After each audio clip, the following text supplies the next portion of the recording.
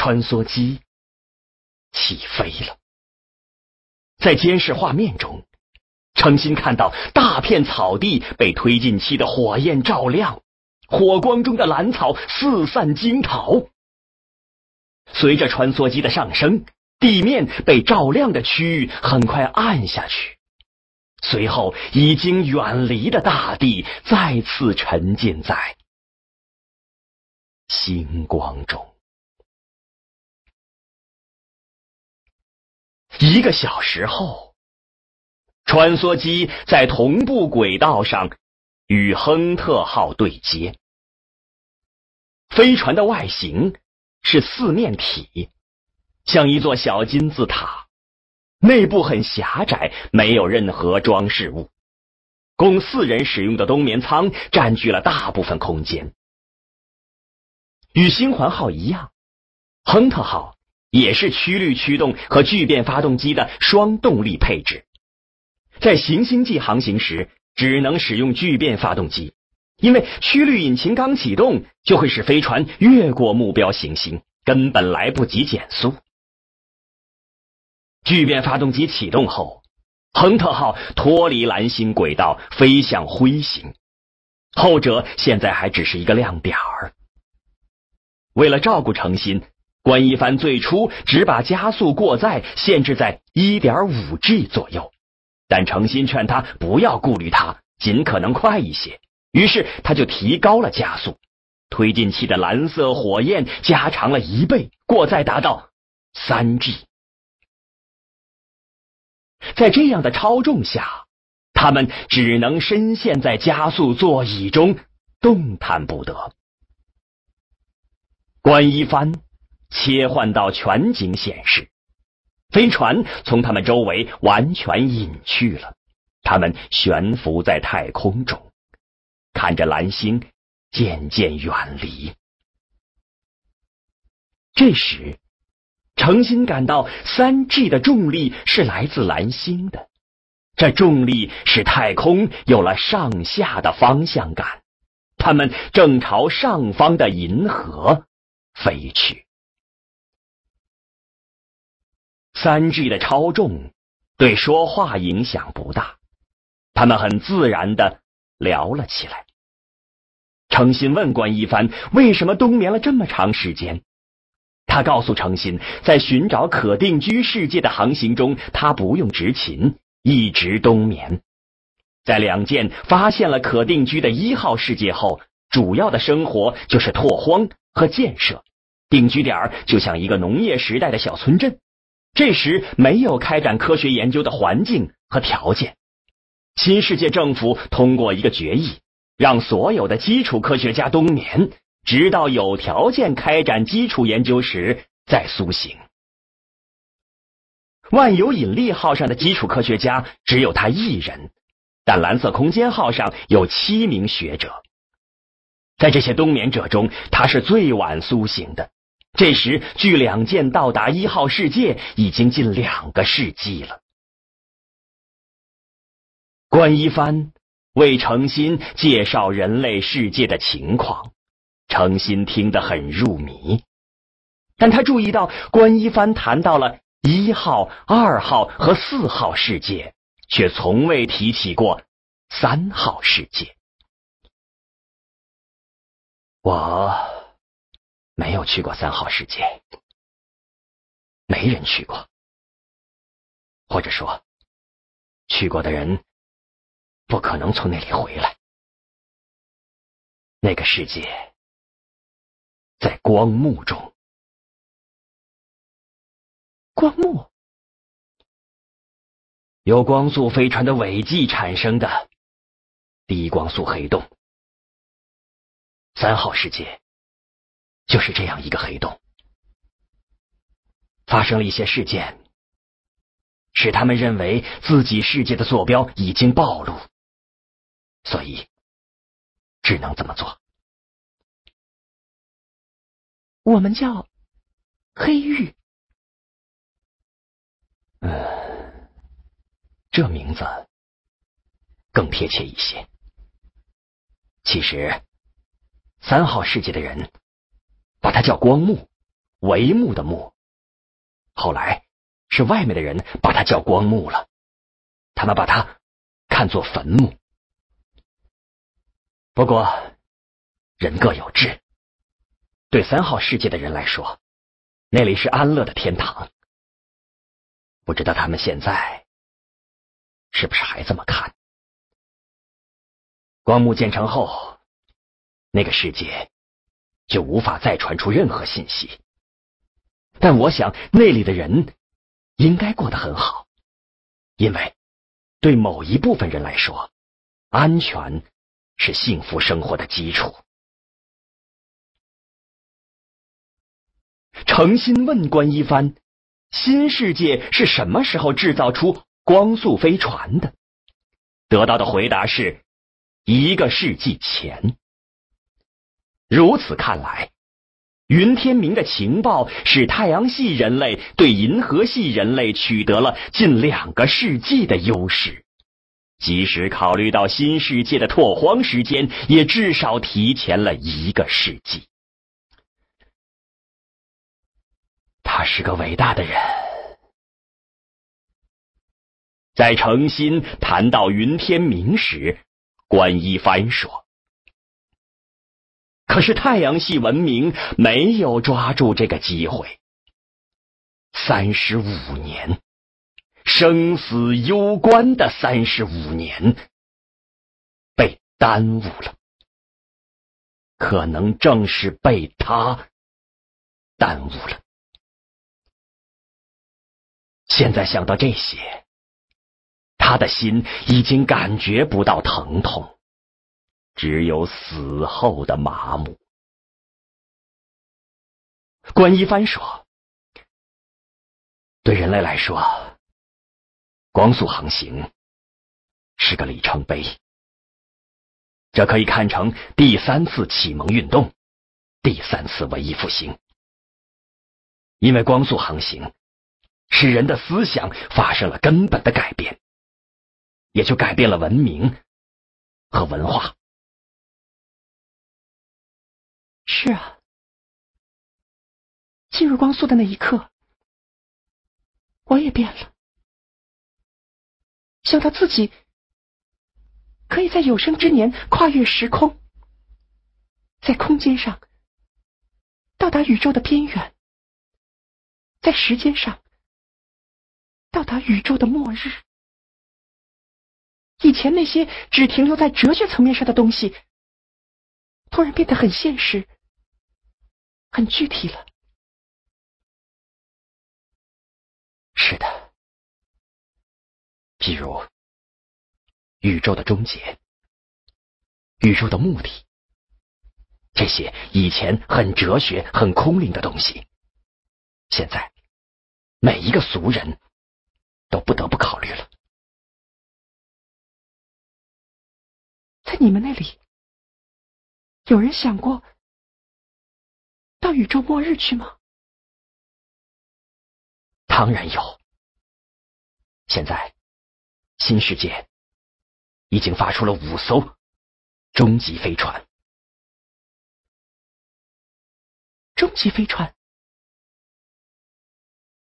也有人叫它末日飞船。那些光速飞船没有目的地，只是把曲率引擎开到最大功率，疯狂的加速，无限接近光速。目的就是用相对论效应跨越时间，直达宇宙末日。据他们计算，10年内就可以跨越500亿年。那他们现在已经到了。哦，当然是以他们的参照系。其实并不需要有意识的做这事儿。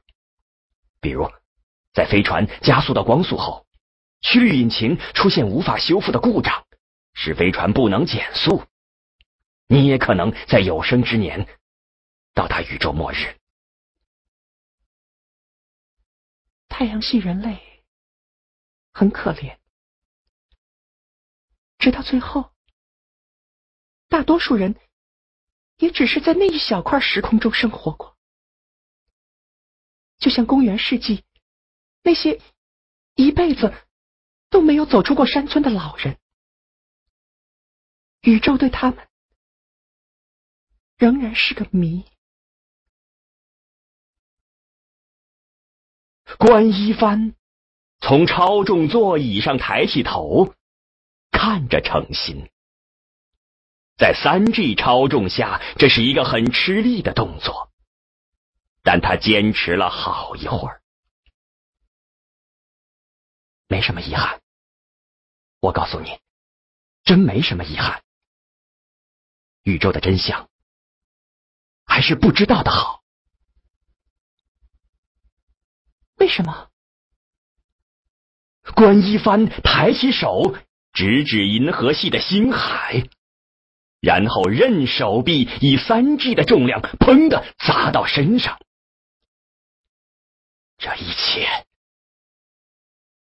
暗无天日。你是指黑暗森林状态吗？关一帆摇摇头，在超重下像是在挣扎一样。黑暗森林状态对于我们是生存的全部，对于宇宙却只是一件小事。如果宇宙是一个大战场，事实上它就是。在阵地间，狙击手们射杀对方不慎暴露的人，比如通信兵或火头军什么的，这就是黑暗森林状态。对于战争来说，它是一件小事，而真正的星际战争，你们还没见过。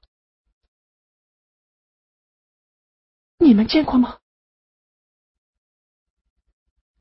见过一点儿，更多的也只是猜测。你真的想知道吗？这种事情知道的多一点儿，你心里的光明就少一点儿。我心里已经没有光明了。我想知道。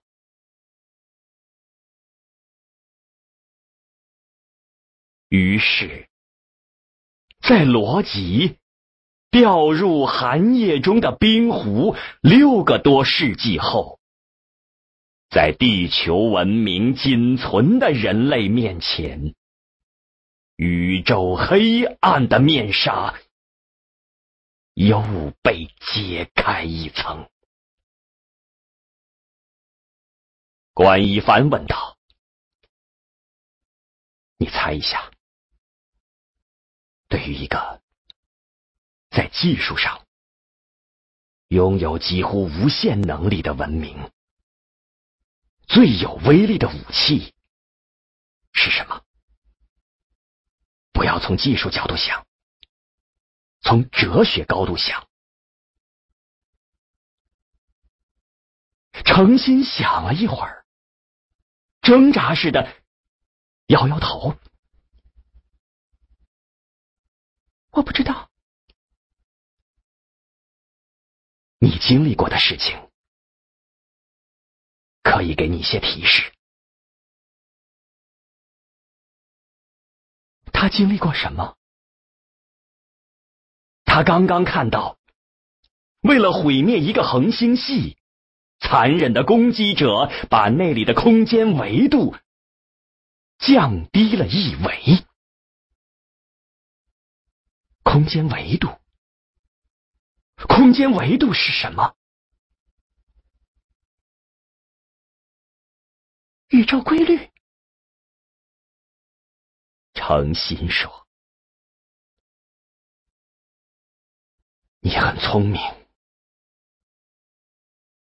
正是宇宙规律。宇宙规律是最可怕的武器，当然也是最有效的防御手段。无论在银河系还是仙女座星云，无论在本星系群还是超星系群，在真正的星际战争中，那些拥有神一般技术力量的参战文明都毫不犹豫地把宇宙规律作为战争武器。能够作为武器的规律有很多，最常用的是空间维度和光速，一般是把降低维度用来攻击，降低光速用于防御。所以太阳系受到的维度打击是顶级攻击方式。怎么说呢？这也算是地球文明的荣誉吧。动用维度攻击是看得起你们。在这个宇宙中，让人看得起已经很不容易了。我想起了一件事要问你。太阳系空间向二维的跌落，什么时候停止？永远不会停止。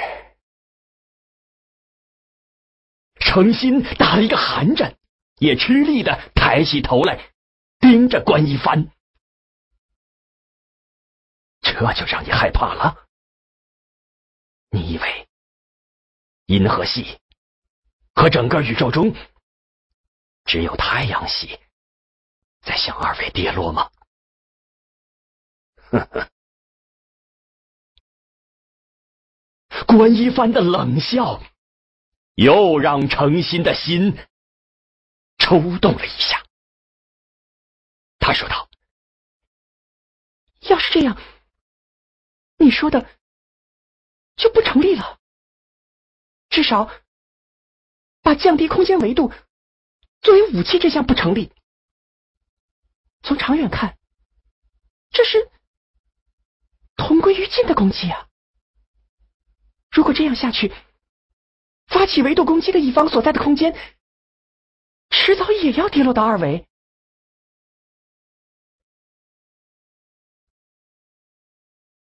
长时间的沉默，直到程心叫了一声：关博士。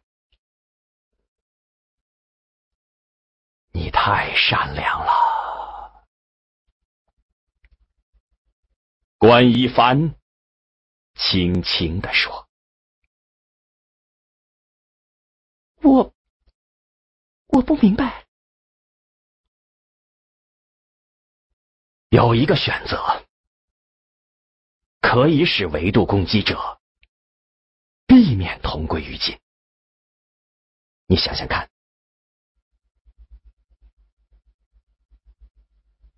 程心沉默许久。我想不出来。我知道你想不出来，因为你太善良了。很简单，攻击者首先改造自己，把自己改造成低维生命，比如由4维生命改造成3维生命，当然也可以由3维改造成2维。当整个文明进入低维后，就向敌人发起维度打击，肆无忌惮，在超大规模上疯狂攻击，不需要任何顾忌。程心又陷入长时间的沉默中。你是不是想起了什么？关一帆问。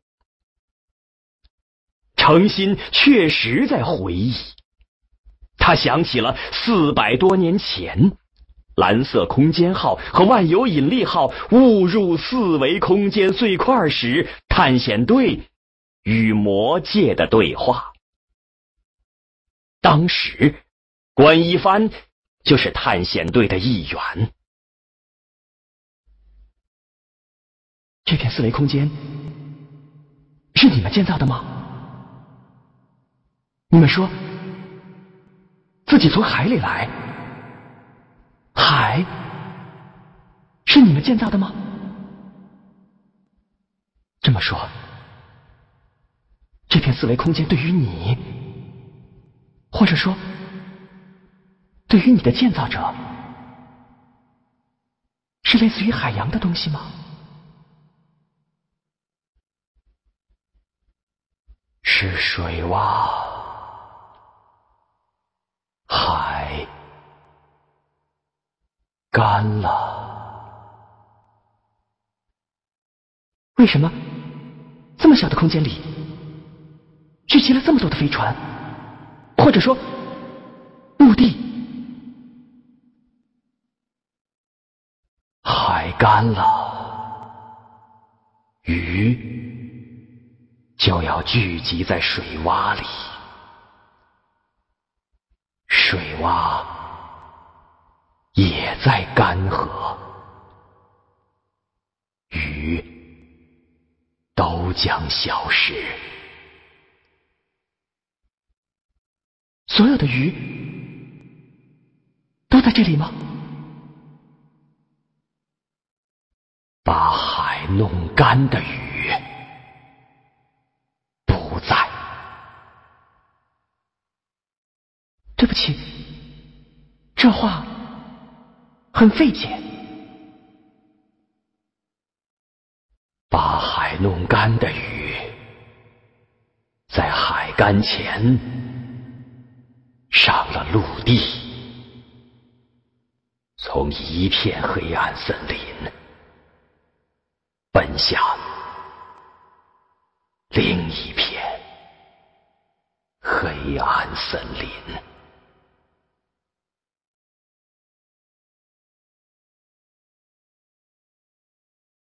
为了战争的胜利，